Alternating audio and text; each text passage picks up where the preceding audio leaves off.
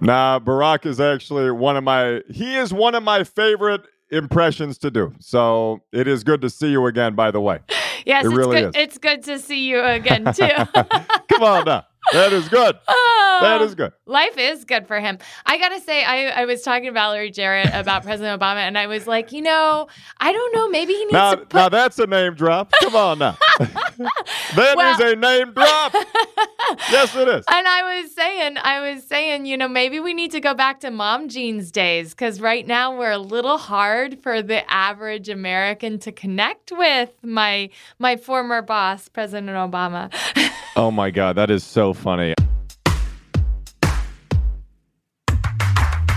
Hey, it's Johanna Maska, and on this episode of Press Advance, I want to talk about political bias.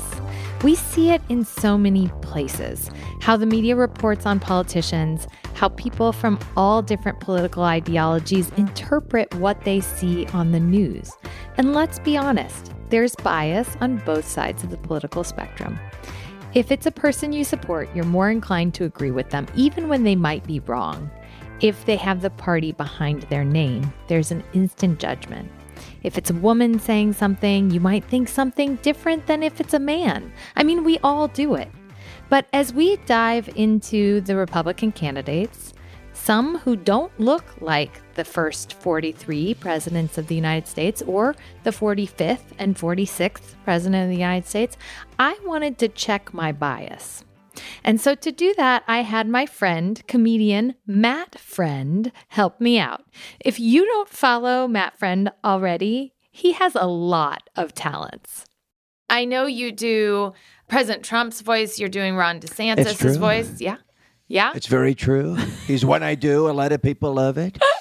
Some say it's the greatest impression anybody's ever heard. Actually, a lot of people say that, Joanna. She's a great woman. She's kind of nasty, but it's okay. Let's keep going. Yeah, I think he would probably consider me a little nasty. Nasty person. You're you and Caitlin Collins, terrible people. Well, okay. Gosh, if I was doing that Caitlin Collins thing, there were so many things I wanted to push back on. Yeah, I mean, insane. It was really rough. There I am judging Caitlin Collins. See, I can judge. I do judge myself just as harshly, to be clear, and we all do it. But I was analyzing Sarah Huckabee Sanders' speech after the State of the Union, and see, I believe that to whom much is given, much is expected. So I thought I need to give her a fair critique. And after I got done listening to her speech, I caught myself wondering if I had heard that same speech in someone else's voice, would I judge it as harshly? So I asked my friend Matt Friend to start reading the speech Sarah Huckabee Sanders delivered that night in the voice of my former boss to test my theory. From out of control inflation and violent crime to the dangerous border crisis and threat from China, Biden and the Democrats have failed you. They know it, and you know it. It's time for a change. Tonight, let us reaffirm our commitment to a timeless American idea that government exists not to rule the people, but to serve the people. Adversity and fear of the unknown can paralyze us, but faith propels us to change boldly ahead. We can't stand still in the face of great challenges. You and I were put on this earth for such a time as this to charge boldly ahead. The dividing line in America is no longer between right or left. The choice is between normal or crazy. It is time for a new generation of Republican leadership. It's, in listening to that, it's funny because you have a feeling, right? You get this feeling. You do. That's the power of Obama, by the way. It's just such a swag. Well, it's very easy to write a woman off as crazy. I see it all the time. Like women in politics, whether it was Ivanka Trump or Nancy Pelosi, they have this lightning rod on their head that I think we often don't judge it by what they're saying. I want to go back to President Obama's 2004 speech because DNC. That one is, I think, a powerful speech in which he talked about like no red states or no blue states. There's a United States of America. I'd love that in Trump's voice, though. In Trump's voice. Okay, let's do that. You ready, honey? Let's do that. Let's go. This is great. Well, what I can tell you is there is not a black America and a white America and Latino America and Asian America. There is the United States of America. The pundits like to slice and dice our country into red states and blue states. Red states for Republicans, blue states for Democrats. But I've got news for them, too. We worship an awesome God in the blue states, and we don't like federal agents poking around our libraries in the red states. We coach Little League in the blue states and have gay friends in the red states. There are patriots who oppose the war in Iraq and patriots who supported it. We are one people, all of us pledging allegiance to the stars and the stripes. All of us defending the United States of America. Okay. First of all, for Trump, so unnatural. And it wasn't his tendency to talk about what we agreed on. But it is interesting because some of that stuff he tried to say, like sometimes Trump, maybe, yeah, he would try bit. to say like, different elements of that. And yet if you didn't like the mascot of the team, you were so turned off by it. And he wouldn't say there's not a black America. He'd just say there's a different America for the blacks. There's another America for the Asians. And the blacks, they love America, right? The blacks have a different America. He just loves to say the blacks. He wouldn't say black America or African America. He just says the blacks. I just want to say, I think America's strength is our diversity. And the fact that we are getting more diverse candidates actually on both sides, I think is to our power because I truly... Exactly. Look at George Santos. You're right. I'm sorry. George Santos. Oh, no. Yeah. Matt. But besides George Santos, there are actually serious candidates on both sides of the aisle. I think it's to our power when we have people of every background because I think America's strength is when we have people from diaspora communities around the world solving problems with our freedoms that then are sold to the world. We will maintain our economic dominance, but we will also have more moral clarity in doing so. But we saw some of this. We saw this from Tim Scott. He was using some of his bio to try to bring people together. And I think that's it just somehow didn't. It felt a little cringe from my perspective. So I think that could actually have an element of bias. It definitely does. It's completely biased. Absolutely. Wouldn't it have been crazy if Tim Scott ended the speech by saying, "You're fired up, ready to go"? Can I tell you that was my favorite story he told on the campaign trail? And that was the best. That was I actually used to end my comedy sets and when I was starting out by saying that to the crowd. I'd be like, when I was on the campaign trail in 2008, I led a chant with the crowd. I'd say, "You're fired up." Crowd would say, "I'm ready to go." So when I say "you're fired up," I want you to say "I'm ready to go," and the whole crowd would say "I'm ready to go," and then I would get off stage. I was so lucky, Matt, because I guess you were still studying us at that point in time, but I was... In 2008? I was 10, yeah. So I was sitting in the buffer, which is like the area right in front of the crowd, in front of the president when he would start telling these stories. And it was like the first time I remember when he came back from South Carolina and he started telling that story. And before that moment, it was actually like it was really hard because I was a big enthusiast. I believed in President Obama, but you'd go to these events in Iowa and you'd bring all these Iowans together and they'd be like, "Oh, he's just a celebrity. I don't see it." And then he started telling that fired up, ready to go story at the end of the speech. And I don't know how well you know the story, but it was, I mean, he would talk about, going to a little room in South Carolina with a, small crowd, and he's campaigning for president. And that happened more than you think. Like, you go to crowds and rooms where there are 12 people, and you're trying to get them on your side. Hey, by the way, that was Jeb Bush's biggest size, by the way, of a crowd when he was campaigning. Fun fact. It's not the power of your crowds. It's the story you tell. And that's what I wonder if... Sean Spicer would beg to differ, but okay. Yeah.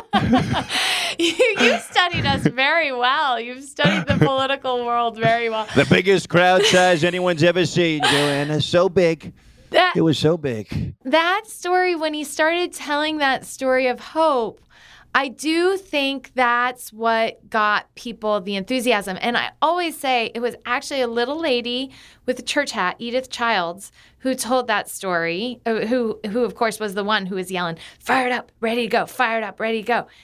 And his argument was, if one voice can change a room, then it can change. Yeah. Yeah, you tell it. You tell no, it. I don't remember the exact wording, but I've just. I'm like, if one voice can change a room, it can change a city, and if it can change a city, it can change a state. If it can change a state, it can change a country. Yeah, I love that. And if it can change a country, it can change the world. Right. And the best. That I fundamentally still agree with, which is why I'm trying to launch this little podcast. No, it's amazing. I love it. Try to get our bias. Yeah. So you're going to be the reverse Joe Rogan. Okay, Joanna? Try to bring some faith in government. Me, the lone voice. Yeah. Not exactly. The cheerleader for institutions. So let's go to the Trump town hall, because the Trump town hall, honestly, Matt, that was hard for me because I want to call out my own side. So let me just say this, Joanna, before you get into it, I have one thing to say. Vagina. I'm sorry. It was the highlight of the town hall. I know. He said it. Just saying. I also, though, tell you, Matt, I remember when President Biden came to the first State of Women Summit that Mrs. Obama hosted with Oprah, and he kept talking about, like, protecting women, and I think he may have said vagina, but it was like protecting women over and over. And I was like, oh God, again, like, oh, stop. You said Oprah was there? Yeah, Oprah was there. It was what did she say? She would say vajayjay, right? Isn't that what she used to say? I don't know. I have a mother. She tells me things. Okay. Yeah. Come on, I'm going to just do a video after politicians say, I think the grossest one would be Ted Cruz. Vagina. I mean, that just sounds really particularly disgusting. It's, I don't know how much politicians need to go there. Yeah. We can talk about protecting people, but it is actually a big debate. It makes it easier to digest. Like, I imagine him reading the famous Access Hollywood tape, and he was like, when you're a star, they let you do it. You can do anything. You can grab them by the pussy. Come on now. You know what I mean? Come on. Now, we can bleep that out. You can bleep that out, but, somehow it feels better. I can't imagine him saying that. Like, no, I know. That's why it's good for a comedian, but it's hard to believe. It is. And I think had I heard that, I would have been like, oh, holy God. But then there's this thing where you have enthusiasm for your team and you root for your team. And this happened during the Clinton administration. So, during the Clinton administration, Bill Clinton, who I'm guessing you probably have that voice too. I love doing Bill. I love doing Bill. Well, and that Joanna's a cutie pie. Yes, she is. All right, man. I didn't say it, by the way. Bill said it. Just go ahead. He says it. Okay, go. Well, yeah. Okay, gotcha. And here's a guy who legit had, whether Monica Lewinsky was willing or not, he used his power. Why? What happened? He used his power to, I think, put her in a situation where a scandal would be named after her and her entire life would be upended as a, young girl. This was a Bill Clinton scandal. He's the one who did that. Fine, takes two to tango, but he should have known better. My God. But yet, so many, would say, oh, it's President Clinton, so because it's President Clinton, I support President Clinton. He couldn't have done anything wrong. He's supporting women in these different ways, and you side with your team, which is so weird. Okay, so on the Trump town hall, we got to get back to the Trump town hall because that Trump town hall was the moment that I was like, oh my God, this is so excruciating. How can I call out my own when we could end up with this guy again, which to me, it's this is not going to bring us together. This is going to be super toxic. And as, old as Joe Biden is, I don't feel like, he's saying the same kind of excruciating things all the time. So can we go to the Trump town hall and just read a couple things from the Trump town hall in the Obama voice? Okay, here we go. The question is, why should Americans put you back in the White House? Because we did it fantastically. We got 12 million more votes than we had in 2016. I actually say we did far better in that election, got the most that anybody's ever gotten as a sitting president of the United States. I think that when you look at that result, and when you look at what happened during that election, unless you're a very stupid person, you see what happens. A lot of the people in this audience, and perhaps maybe a couple that don't, but most people understand what happened. That was a rigged election, and it's a shame that we had to go through it. It's very bad for our country. All over the world, they looked at it and they saw exactly what everyone else saw. And if you look with the 51 intelligence agents, that made a 16-point difference. You look at the taxes, you look at inflation. What's happened to inflation? It's just destroying our country. We have really become, in many ways, a third world country. And it's very sad what's happened in this administration. And Caitlin Collins, you are a terrible person. I could never imagine. He would never criticize the United States of America. Because he also wouldn't say fantastically, most important. But for all of our flaws that we have that are wholeheartedly there, he would never have criticized our country because we have things that the rest of the world craves. It's also just what Trump did from the outset of his presidency. In his inauguration speech, he painted this very grim picture of America, and it was almost like a zombie an apocalyptic America that there's blood in the streets, whereas Obama's was just speeches of optimism and hope for the future, and Trump taps into, not even with bias, just read the words on the page, he taps into this kind of negative outlook on America that we're hurting and everything is horrible and he's the only guy in the world that can fix it, whereas Obama kind of champions this more optimistic approach. And yet in Galesburg, Illinois, I know people who voted for Obama and then voted for Trump. And to some extent, I think that people are hungry for someone who is going to actually protect them. And we didn't perfectly. So, gosh, it's hard. It depends on the person. I mean, who you're talking about, too, because I think there's the idea of what Trump tapped into of a lot of white people in middle America who felt they were being forgotten under the Obama presidency. As many people as you could say, maybe it was about race. David Duke was also in that same election. He ran, David Duke of the KKK. And oh, I know. Not everyone does. But David Duke of Duke University men's basketball. He ran and he got no percentage. And in that same election, a lot of people voted for Donald Trump. And so I would argue that there's a certain segment that just doesn't want to be forgotten, but isn't racist. They want other people to thrive too. They just don't feel like they're thriving. And so I don't know who's going to speak to that. So isn't that interesting, though, how Trump still has this huge base He does. But he does. But some people, look, they're hurting right now. The inflation is really hard. My dad said in Galesburg, like our grocery store is Walmart because most of the local stores closed down.